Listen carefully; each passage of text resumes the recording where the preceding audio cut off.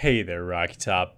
It's Tuesday morning, February 25th, 2020, and you're listening to Beacon Under 5, UT, Knoxville, and national news for the Busy Volunteer. My name's Benjamin Weiniger, here with the latest headlines. So, let's get into it. First up is the weather. Expect clouds in the morning, but more sunshine in the afternoon.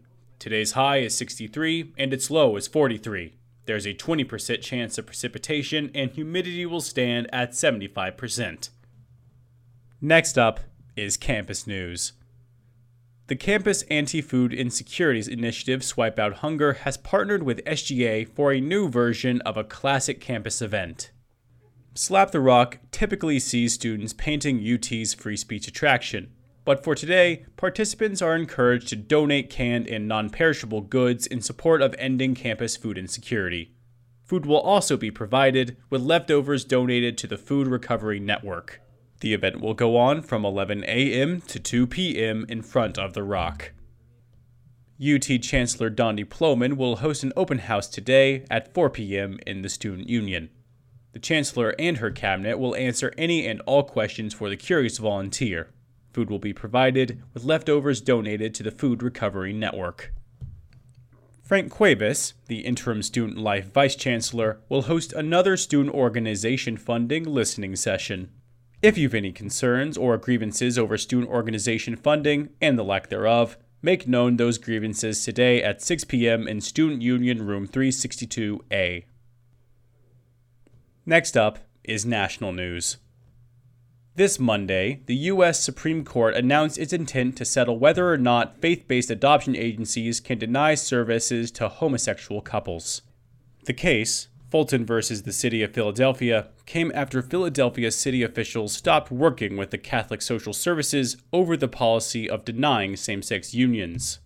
The Catholic institution stands by its policy, saying that the Catholic Church doesn't recognize same-sex unions and that the city's decision is a violation of their First Amendment rights. City officials, meanwhile, stand by their belief that CSS policies constitute civil right violations. The announcement comes over a month after Tennessee Governor Bill Lee signed a controversial bill allowing faith-based agencies to deny same-sex couples. If the Supreme Court rules in favor of Philadelphia, the decision would render the Tennessee legislation unconstitutional. Before we go into our last story, a brief content warning. The following news story contains instances and mentions of rape and sexual assault. Listeners' discretion is advised. A New York jury has convicted billionaire and former film producer Harvey Weinstein on 2 charges of third-degree rape and first-degree criminal sexual acts. However, Weinstein escaped 2 charges of predatory sexual assault, as well as a charge of first-degree rape, meaning the felon will avoid a life sentence. Accusations against Weinstein in 2017 led to the widespread Me Too movement. 6 survivors testified against the convicted, with over 80 other women having also accused him of rape, assault, and sexual predation. The court will render his sentence on March 11th, with potential punishment as much as 25 years in prison. However, the criminal still faces multiple civil lawsuits from dozens of his survivors. He also faces another criminal charge of rape and sexual battery in Los Angeles.